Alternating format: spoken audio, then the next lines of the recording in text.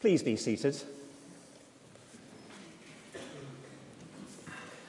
And thank you to Fiona and the band for leading those songs, focusing very much on the person and work and ministry of God the Holy Spirit, who features very powerfully in our Bible passage this evening.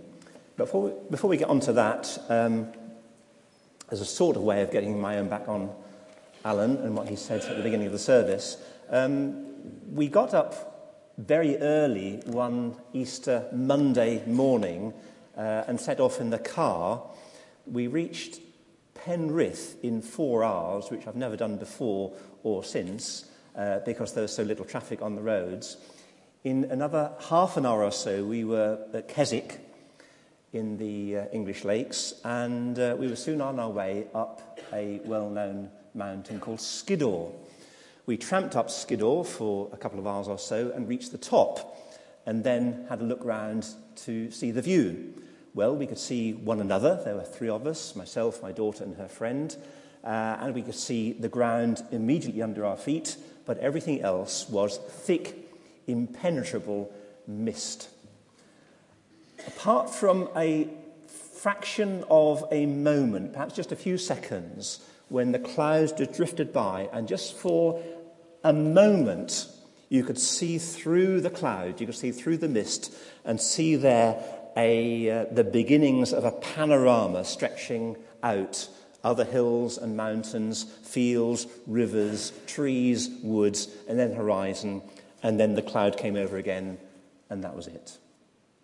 Now that's actually been my enduring mental image as I have prepared to speak to both this Sunday evening and next Sunday evening from Romans chapter 8. Far from having all the answers, I feel as though the results of my prayer and meditation and study and thinking may just have led to a momentary clearing of vision, and I hope to share something of that with you. It's a thrilling passage, but in a sense a forbidding one as well, because it's so high, it's so lofty, it's so exalted. Let us pray.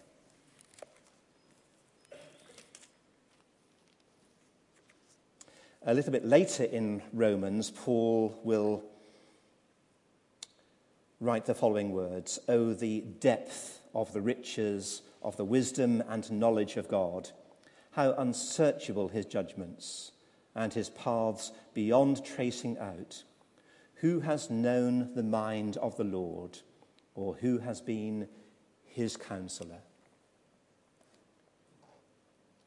But God, you have been pleased to reveal your mind to us. We would not dream to be your counselor, but if you will counsel us, if you'll guide us and be our teacher, if that same Holy Spirit of whom we have sung and to whom we have sung, that same Holy Spirit who inspired these words, would now come among us and help to clear away the mist of our misunderstanding and our ignorance, and help us to see, to know, to love, and to respond to the things of God.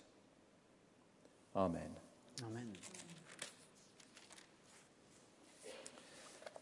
So we are in Romans 8, as you know. I should be particularly grateful if you could open a Bible at Romans chapter 8.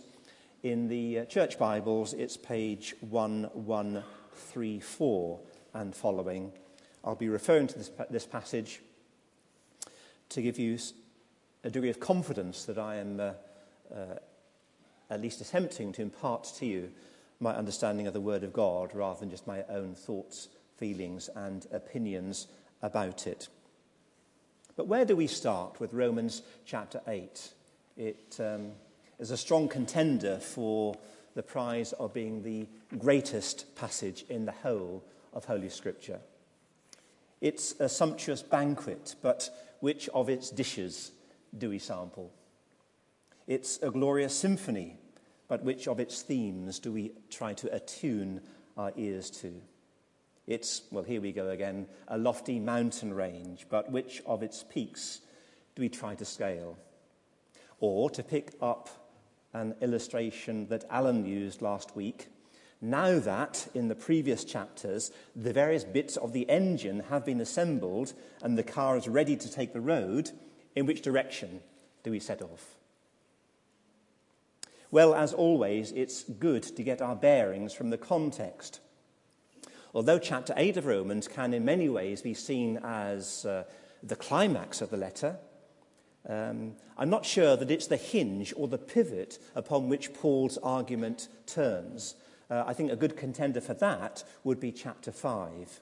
In chapter 5, Paul has demonstrated once again that in Christ we have victory over sin and death.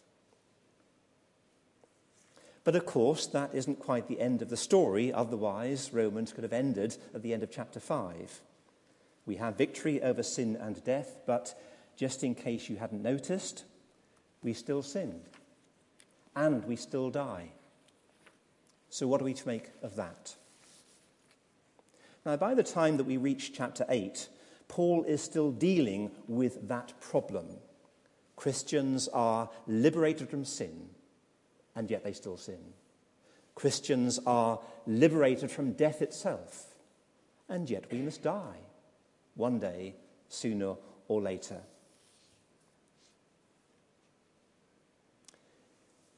And Paul is dealing with that problem, perhaps especially the second of those, the prospect of death in this chapter. And how can God in Christ be seen to have vanquished death itself? Well, Paul will want to tell us in this chapter, I think, that sin and death have been decisively dealt with in the cross work of Jesus Christ. God will one day make all things new and will bring us into the fullness of his glorious inheritance in the saints.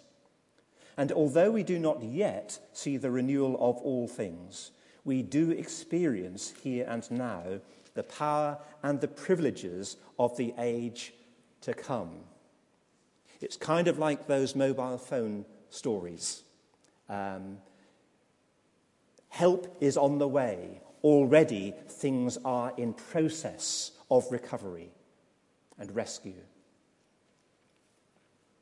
I want to try and unpack the first, at least some of what Paul says in the first 17 verses of Romans chapter 8 in the following three ways. Firstly, Paul would have us know here that we are no longer dead, but alive. We are no longer dead, but alive. Well, look with me at verse 1, where Paul says, "There is now no condemnation for those who are in Christ Jesus." Paul has already taught us in chapter 6 and verse 23 that the wages of sin, the penalty that sin deserves, is death. But now he says, for those who are in Christ Jesus, there is no condemnation and therefore no death penalty. No condemnation. Please note that he doesn't say no accusation. He doesn't say no mistakes. He doesn't say no failures. He doesn't even say no sins. What he does say is no condemnation. This no condemnation is not like that experienced recently by Brian Thomas. He was, if you recall, the devoted husband who, poor man, killed his wife in his sleep because he dreamt that intruders had broken into their camper van. That poor man was excused because he was deemed to have no control over what he was doing. He had a sleep disorder. Our no condemnation is not like that. We have knowingly and deliberately and repeatedly rebelled against our God. And yet he is willing to lift the sentence, to remit the penalty, to pay the price out of his own account. Nor is this no condemnation like the pardon that President Obama granted a few days ago. Did you read about that one? It was a pardon awarded to a turkey. I think the turkey's name was Courage.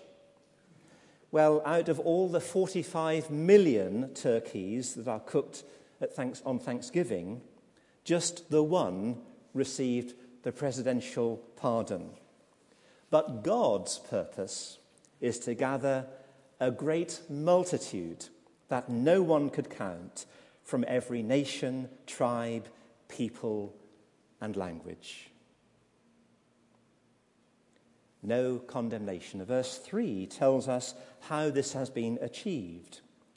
Paul says in that verse, the law was powerless to do it, in that it was weakened by the sinful nature. And this takes us back to something else that Alan said last week from chapter 7. Paul has nothing against God's law. The Ten Commandments, they're great. Wonderful declaration of the character of God and what God reasonably expects from his creatures. The law itself is fine. As Paul says in chapter 7 verse 12, the law is holy and the commandment is holy, righteous and good. And yet, the law was feeble. It was, as Paul says here, powerless, weakened, unable to deal with the problem of sin. But what the law couldn't do, says Paul, God himself has done. And he did it by sending his own Son in the likeness of sinful flesh to be a sin offering. God has condemned sin by sending his own Son as a sacrifice for sin. What Paul is saying here, I think, is that the incarnation, the coming of his dear Son to this earth, the incarnation brought the sinless Son of God into the closest possible connection with our sinful nature, short of actually becoming a sinner himself. He took on our nature's frailty in order to exhaust the penalty that we deserved. And so, Paul says, God condemned sin in sinful man. That is to say, he dealt with sin. He dealt sin itself a death blow. He broke its power by pronouncing and carrying out on it a sentence of execution. The commentator Charles Cranfield says, for those who are in Christ Jesus, there is no divine condemnation, since the condemnation they deserve has already been fully borne for them by him. But I wouldn't want you to suppose, and I don't think Paul would want you to suppose, that eternal life just means the absence of death. If eternal life were just endless existence, well, surely that would soon become intolerable. As the saying goes, thousands long for eternal life and immortality who don't know what to do with themselves on a rainy Sunday afternoon. Jonathan, can I stop you? Can anyone else... Is the sound just gone? Yeah. It's raining. I'm going to swap the microphones.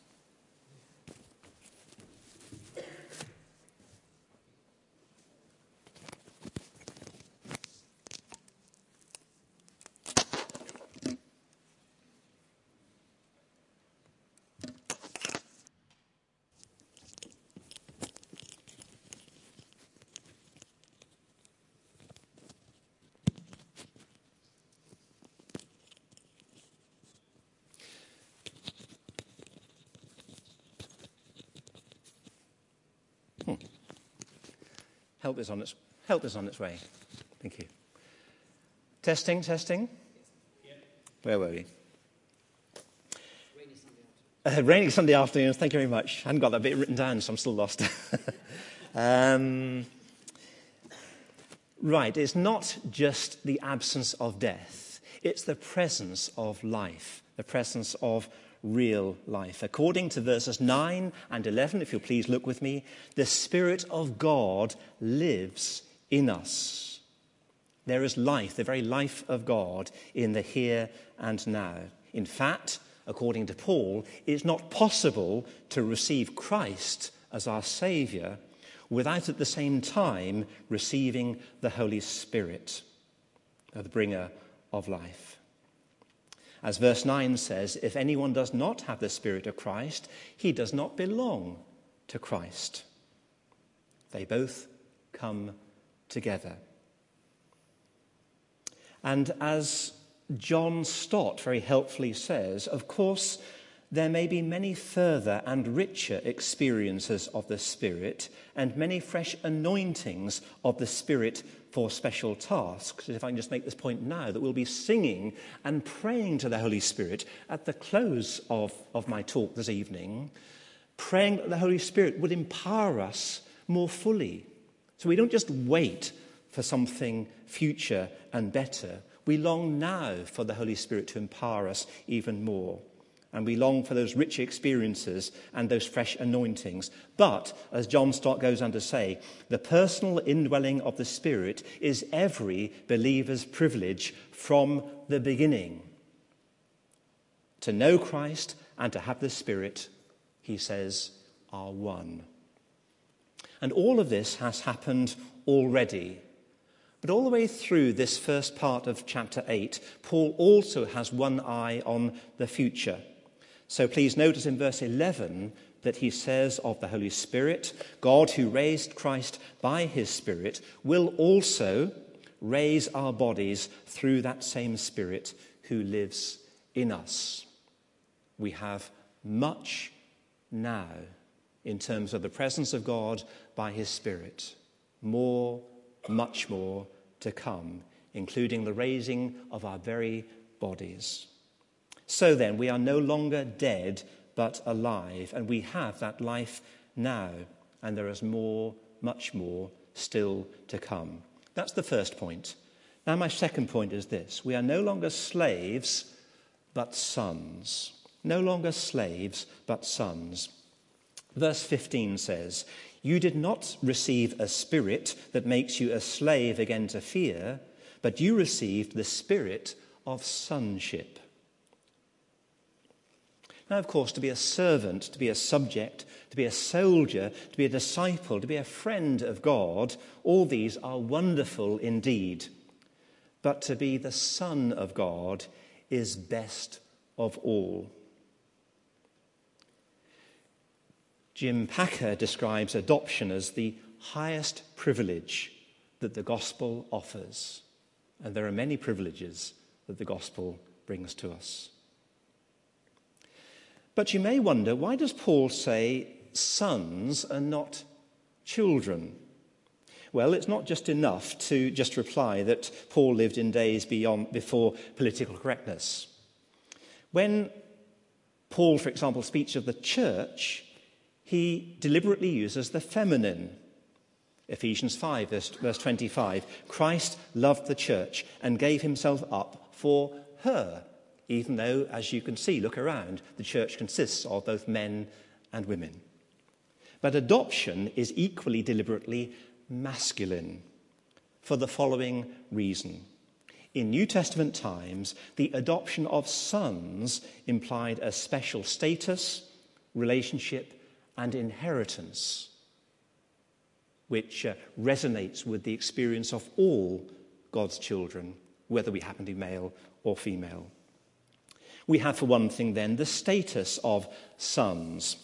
The commentator F.F. Bruce says, in the Roman world of the 1st century A.D., an adopted son was a son deliberately chosen by his adoptive father to perpetrate his name and inherit his estate.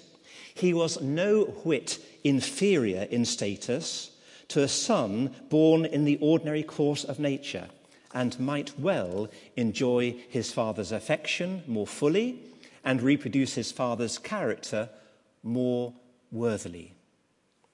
We have the status of sons. A little girl once wrote a letter to God.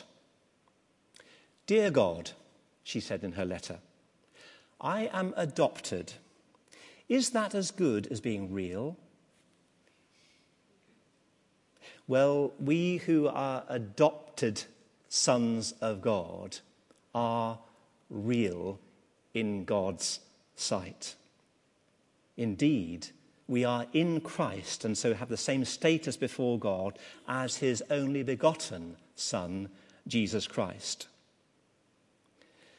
One of those touching and beautiful pictures contained both in the Old Testament in the Psalms and also in the New Testament in Hebrews is that picture where the Son, Jesus, says to his Father, God, "Here am I and the children God has given me." There we are with Christ, having the full status, just as he has, of beloved sons of God. We have the status of sons. We also have the relationship of sons. In verse 15, Paul speaks of this relationship, this adoptive relationship.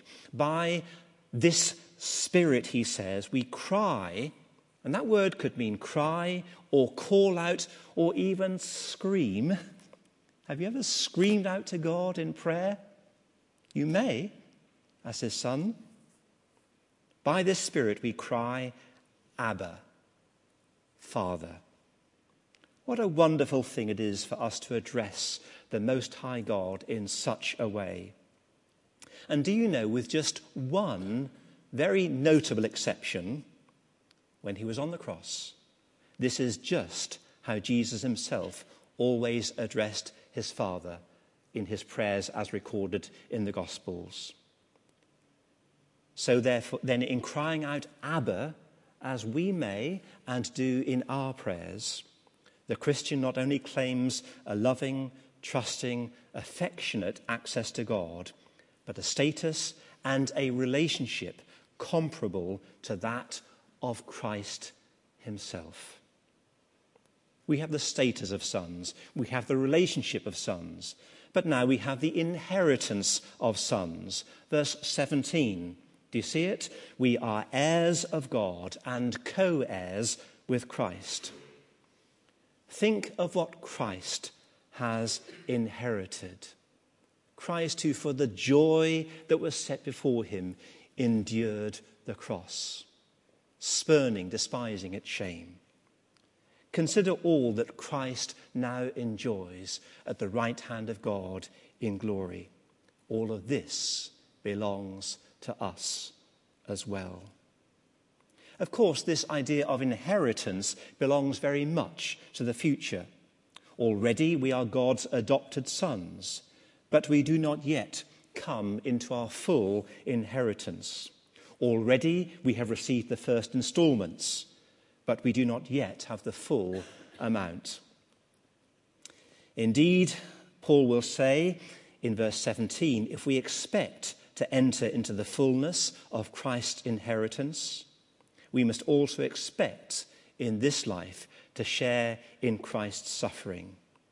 As it was for Christ, so it must be for those who belong to Christ. First the cross, and then the crown. So then, we are no longer dead, but alive. That was the first point. Then, we are no longer slaves, but sons. That was my second point. But for Paul, these inestimable privileges have inescapable consequence. I don't know why I prepared to say those words in the middle of a sermon. These consequences, these implications, these entailments can be summed up under our third and last heading. We no longer serve the flesh, but the Spirit. If verse 1 has taught that we have been set free from sin's penalty, then according to verse 2, we have also been liberated from sin's power. Through Christ Jesus, the law of the Spirit of life set me free from the law, that is to say, the rule of sin and death. And then in verse 12, Paul puts it in a slightly different way. He says in that verse, we have an obligation. An obligation not to serve the sinful nature, but to serve the Holy Spirit. This is an obligation to put to death the misdeeds of the body. Of course, Paul doesn't want us to think that the body is evil in itself. He teaches us that our bodies, indeed the whole creation, the whole physical creation, will one day be fully restored and redeemed. That's something for next Sunday evening. But our bodies are so often the vehicles by which sin finds expression in acts of wrongdoing. And it is these that we must put to death. We have an obligation to do so. It is with our eyes, for example, that we see what we then covet. It is with our ears that we hear gossip and slander, which we first embroider and then pass on. It is with our tongues that we curse and boast and threaten one another. It is with our feet that we run into temptation when we know we should be running away from it. It is the body, the exercise of the mind through the body, that leads us into wrongdoing and misdeeds. There is a putting together, what the old theologians and Christian writers used to call a mortifying of these sinful misdeeds. But there is, of course, a positive counterpart to all of this putting to death. Paul says in verse 5, we are to set our minds on what the Spirit desires. So there's the positive side of it. Set our minds upon what the Spirit desires. I'd like to point out to you from this passage that biblical teaching on guidance on how we ought to behave and what choices we should make has less to do with trying to guess the mind of God with regard to where we should live, what job we should apply for, what course we should study for, whom we might marry. Biblical guidance has much more to do with asking, what would please the Holy Spirit? What does the Holy Spirit desire? And how can I make those desires my own? Now, I'm not suggesting now that you go out and buy and then wear the T-shirt, but I do encourage you to adopt the attitude, the habit of thought, and the mindset that does ask, WWJD. It's a slogan that was around a century ago, and of course a few years ago again, especially in the United States. What would Jesus do? It's a pretty good rule of thumb, because we know that what the Holy Spirit wants is what Jesus wants.